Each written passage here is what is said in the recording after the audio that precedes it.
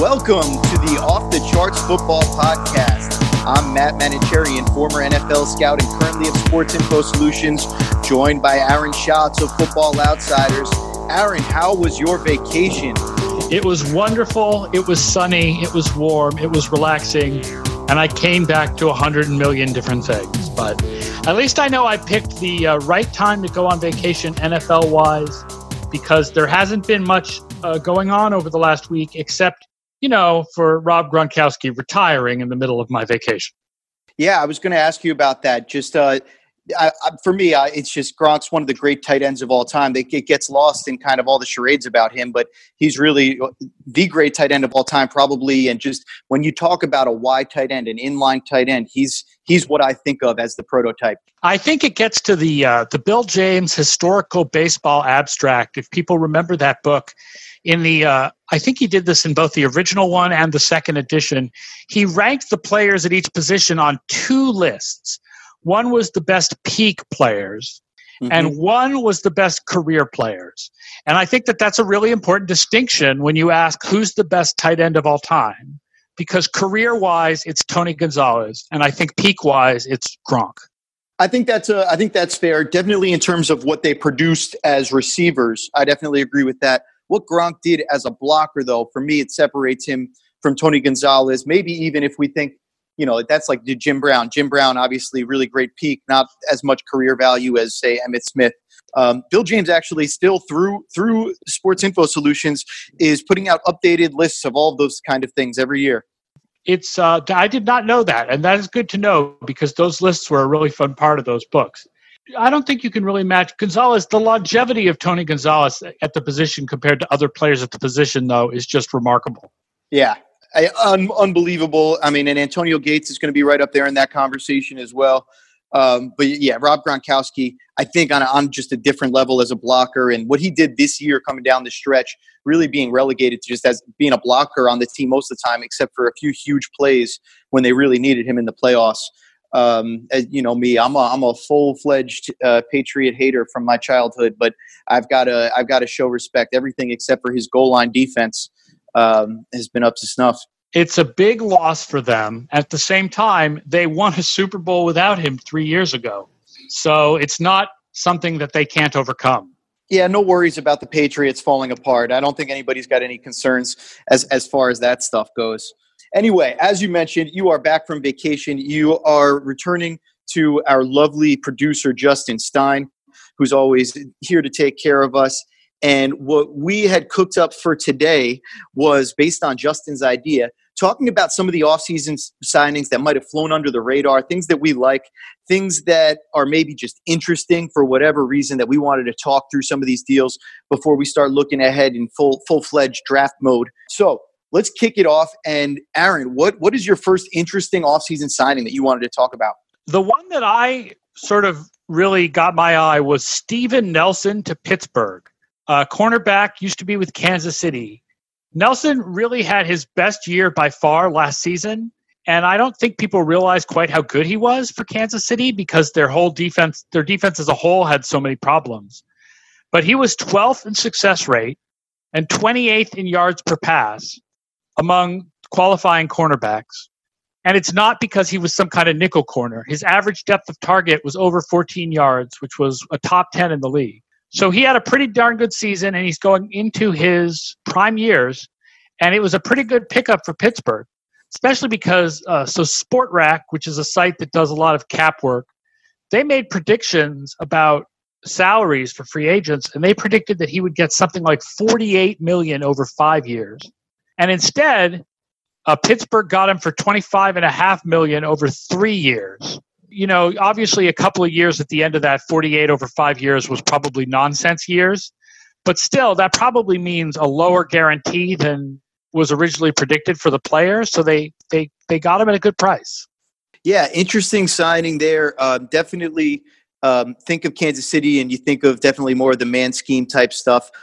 Somebody with a ton of targets. I mean, 112 targets last season. That's on 679 coverage snaps. That's a pretty good chunk right there. But like you mentioned, I mean, I don't know anybody he's up there in the pass defense and leaderboards throughout the year. So definitely an interesting guy to bring in there and fit into those with those other corners that they have in Pittsburgh now. Kind of a different looking defense than I think we've seen in years past. So I'm with you. Very interesting there. One of my first ones that I wanted to throw out there as a top value signing, also kind of off the radar, Carolina Panthers signing Matt Paradise at center. 3-year, $27 million deal. Now, not necessarily that's not a lot of money to pay a center. That's certainly a reasonable contract. But I think signing a guy to that deal, you're getting a top 10 pass blocking center in terms of total points 2 of the last 3 years. He's the 7th ranked center in adjusted blown block rate on passing plays in 2018. So I think what you see here is somebody who really excels as a pass protector, kind of sufficient in the run game. And I think fitting that in there for a healthy contract, but something that certainly doesn't break the bank. I look at that, and then looking at who the Broncos brought in on the offensive line to tackle, but Jawan James, he's coming in on a 4-year deal for $51 million, whereas Paradise is just signing a 3-year, $27 million deal. His total value is less than Jawan James' guaranteed value. So, in terms of what I think is the more efficient play there, I really like that Matt Paradise signing and how he could fit in. Yeah, that's a good one. And I mean, they had to replace Khalil, but I believe Khalil missed most of the year, right? Right. He was injured most of the year before he retired. So they're not really replacing him. They're replacing whoever already had replaced him. Yeah, that's a good signing. I agree with that one. My next one to mention is another one where I think the economic efficiency numbers are interesting. And that's Mike Pennell, who's a defensive tackle, going to the Patriots. And the reason why I think this one is interesting is because of what they paid for Mike Pennell compared to what the Saints paid for Malcolm Brown. Malcolm Brown used to be with the Patriots. Now, look, obviously Malcolm Brown has more potential. He's a former first-round pick. But after 4 years, there's not a lot of potential left there. After 4 years, I think you pretty much are what you've shown. Yeah, you are what you are. And Pennell had 5.5 hurries compared to 4.5 for Malcolm Brown. So that's, pretty much equivalent. And run against the run, his average tackle was 1 yard closer to the line of scrimmage than Malcolm Brown's average tackle. But he cost much less. He came for 2 years, $5 million, whereas Brown was 3 years, $15 million.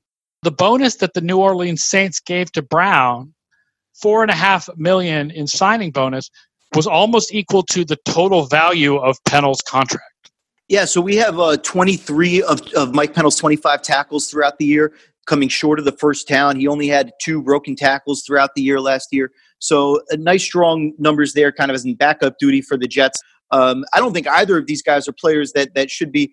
This is kind of when you spend that kind of money on this mid-tier, kind of backup level defensive tackle type player, somebody who's not going to change your pass rush and really change your defense in any big way. It just seems like a reach to go 3 years, $15 million there when you can probably get that kind of talent level in the draft and for a lot cheaper, or with a Mike Pennell for a lot cheaper. I understand spending on the high range guys. I think that you want to do all the cost controlled stuff, but when you bring in these kind of second contract guys and third contract guys that have been on other teams and they're not part of guys from your own system, I think, being careful about, you want to really have a special talent if you're going to spend that money there. I mean, one of the things that we've sort of shown, and that sort of works into the offensive and defensive projection systems for Football Outsiders, is the idea that adding talent in free agency helps you less than losing talent hurts you, right? So which makes sense because it's football, not baseball, right? So, this is a place where the Patriots, they're going to have to teach a new guy their system, whereas Brown knew the system already. But that just also makes the 3 years, $15 million for New Orleans just seem a little weird. Yeah, it seems weird. They think they're bringing in somebody that I guess is that wasn't even a problem really for New Orleans last year. So a depth player you'd think up there for them. They're certainly making their run though. Interesting juxtaposition of those two moves for sure by you. Yeah, they're loading up a ton of salary with the idea that, oh my God, their cap is going to crash and burn when Drew Brees finally retires. Yeah, it feels like it's been that load up for 10 years, but the cap is rising at a fast enough rate that every year it seems to, their debts are forgiven. Okay, moving forward, the Green Bay Packers. John Shirley, our researcher, wrote an excellent article today, and he highlighted some stats on Adrian Amos. I knew Adrian Amos had a really good season for Chicago last year. I didn't realize just how good it was. And they signed him to a 4-year contract for $37 million. So $21 million in the first 2 years. That's the guaranteed portion. So we're talking about $10 million per year for Adrian Amos here. He was second in coverage total points saved among safeties in 2018, third in coverage success rate, 67% on targets from the safety position. That's 33% from the offensive perspective, of course. First in man coverage success rate on targets among safeties when targeted. So really strong coverage numbers from Adrian Amos playing with Chicago last year. I think his teammate in the backfield there got a lot of publicity, Eddie Jackson scoring some touchdowns last year. But Adrian Amos throughout the year really did a lot of things that showed up in Sports Info Solutions tracking. So love that value there. Great point by John Shirley to go along with the pass rushers, Preston and Zadarius Smith, who they also brought in. Yeah, a lot of defensive changes and improvements for Green Bay this offseason. Absolutely. Trying to get back over we all expected such big things from them last year. With Rodgers back healthy, and the team just fell on its face. They're hoping that coaching improves things on one side of the ball and free agents improve things on the other side of the ball. Yes, for sure. It'll be really interesting to see them develop. I'm putting my money on Ron to figure it out. Youth development, I'll also point out, by the way, which is that they have a lot of young cornerbacks. And you can't expect young cornerbacks to excel necessarily in their first year or two. It often takes them 2, 3, 4 years to develop. And so I think that's another positive mark for Green Bay is the idea that their young cornerbacks can still be developing. Yep, if they can grow in that system, that could be something. We saw them invest a lot in the corner position an off-season ago. All right, what's next on your list, Aaron? This is an interesting signing, and I think it's not necessarily good from a financial perspective, but it's good from the perspective of what this team needs. I think he's going to stand out this year. Is Alex Okafor going to Kansas City from New Orleans? So it's a little bit of a weird thing because Okafor had 24.5 pressures last year. That's a pretty darn good number to go with 4 sacks. But he's something that I don't normally advise teams to do, which is he's kind of a middle ground player, right? Analytics tend to point to the idea that you should spend heavily on the best players and then go cheap everywhere else. And Okafor, as Bill Barnwell pointed out when he was grading draft moves for ESPN, Okafor represents sort of a weird middle ground. 3 years, $24 million. It's not Kansas City going super cheap at the position with free agents. It's not them paying through the nose for a top pass rusher because they could have done that just by keeping D Ford on the franchise tag. It's not them dedicating the draft to the position, although they could still do that. But they need pass rushers, and now I'm guessing they're going to start Okafor and Emmanuel Ogbah now that they traded for Emmanuel Ogbah from Cleveland. Yeah, I think that what they're doing here is pretty clear to me. So they brought in Steve Spurrier to run Steve Spagnuolo, excuse me, not Spurrier. I'm thinking a little Alliance of American Football right there. But Pour one out, yeah. Steve Spagnuolo came in there, and I was in New Orleans when we brought Steve Spagnuolo in to run our defense, and he changed us from a Greg Williams, very man-based, a lot of blitzing scheme, into a very cerebral combination coverage, zone-based scheme where you had to have defensive linemen that can potentially zone blitz and drop into coverage. He learned from Jim Johnson. And what we did in New Orleans, that was our mistake, was we didn't try to hustle out everybody in our system and bring in all new people for Steve Spagnuolo. And as a result, we had horrible personnel to fit what he was doing. Now, fast forward to Kansas City, you saw them get rid of 2 very good pass rushers with D Ford and Justin Houston this offseason. And the reason is they don't fit into what Spagnuolo wants to do. They don't fit into that 4-3 with real true defensive ends that are actually playing down all the time in a 3-point stance and also have that ability to drop back. With Ogbah, with Okafor, you see guys that have more of a well-rounded skill set, but also I think you see 2 players that have more limitations in terms of their upside. So I don't love the Okafor signing for that at that price point. I thought the Ogbah trade was good. I thought they got good value there in terms of what they got from the Browns for what they gave up. The player that I love that they brought in, though, is Tyrann Mathieu. They didn't that not an under the radar deal. 3 years, $42 million. So they paid the guy back there. But Tyrann Mathieu is a guy that I think I get excited about the Swiss Army knife that he can be for them. Kind of using him in all sorts of different ways. If he can fit into that Spagnuolo system, I'm curious to see. We've seen trying to fit in the wrong pieces into Spag's system, how that doesn't work. Now we'll see if changing the pieces on the fly and getting them to fit in quickly to go with an offense that's ready to compete now, we'll see how effective that is. I think the thing about Okafor is they had to do something because I think the players that are behind Ogba and Okafor fit in even less to that Spagnuolo defense. They've got Breland Speaks, who's a former college defensive tackle, and they've got Tapo Capassignon, who was basically a 5-tech, 3-4 defensive end. Those guys are absolutely not your Justin Tuck type, defensive end, classic Steve Spagnuolo defensive ends.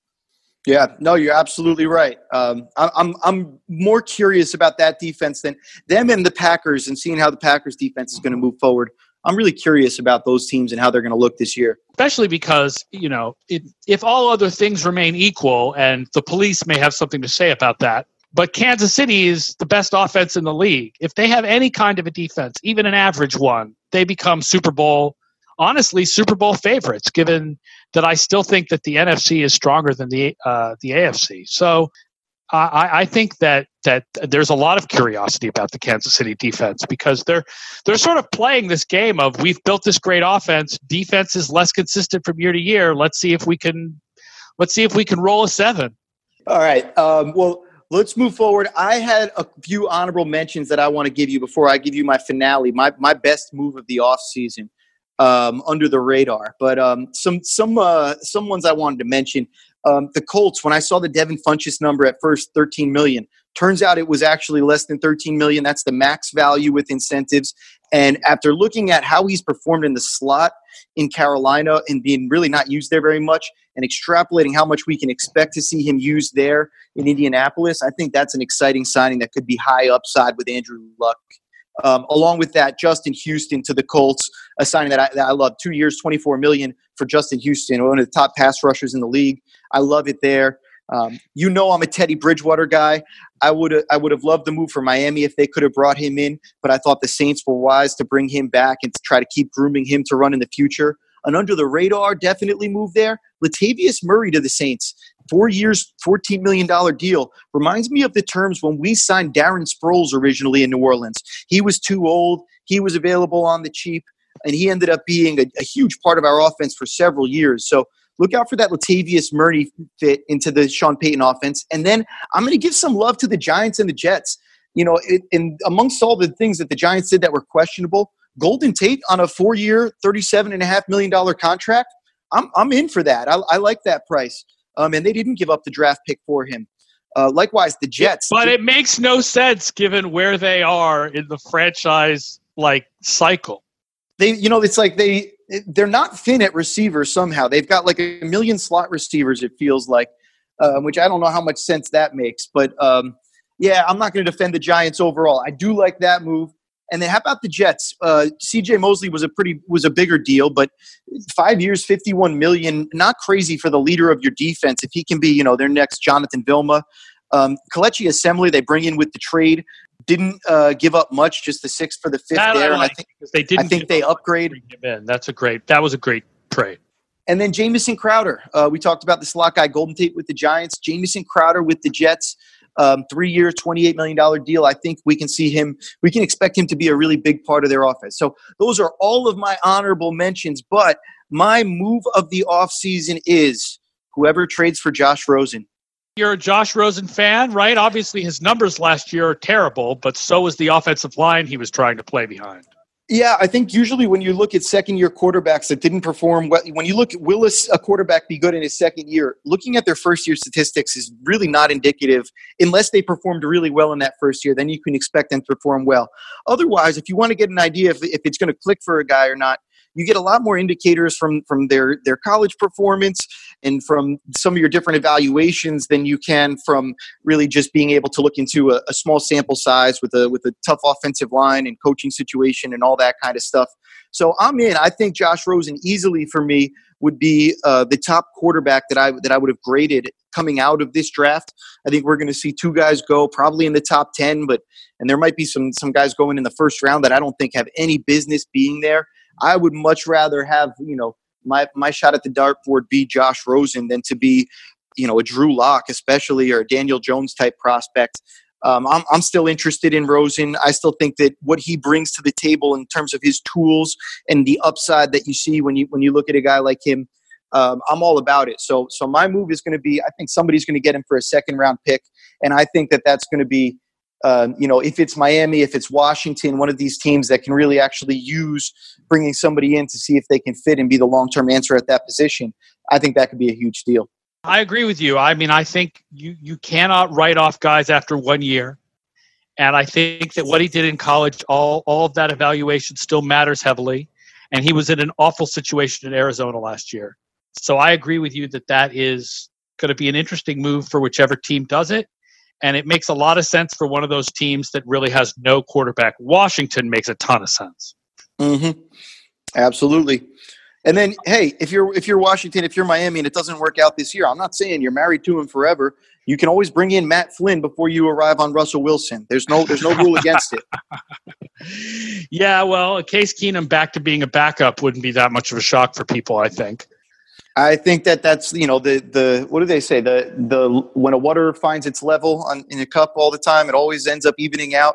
Eventually it's going to find its level, and Case Keenum's going to be a backup.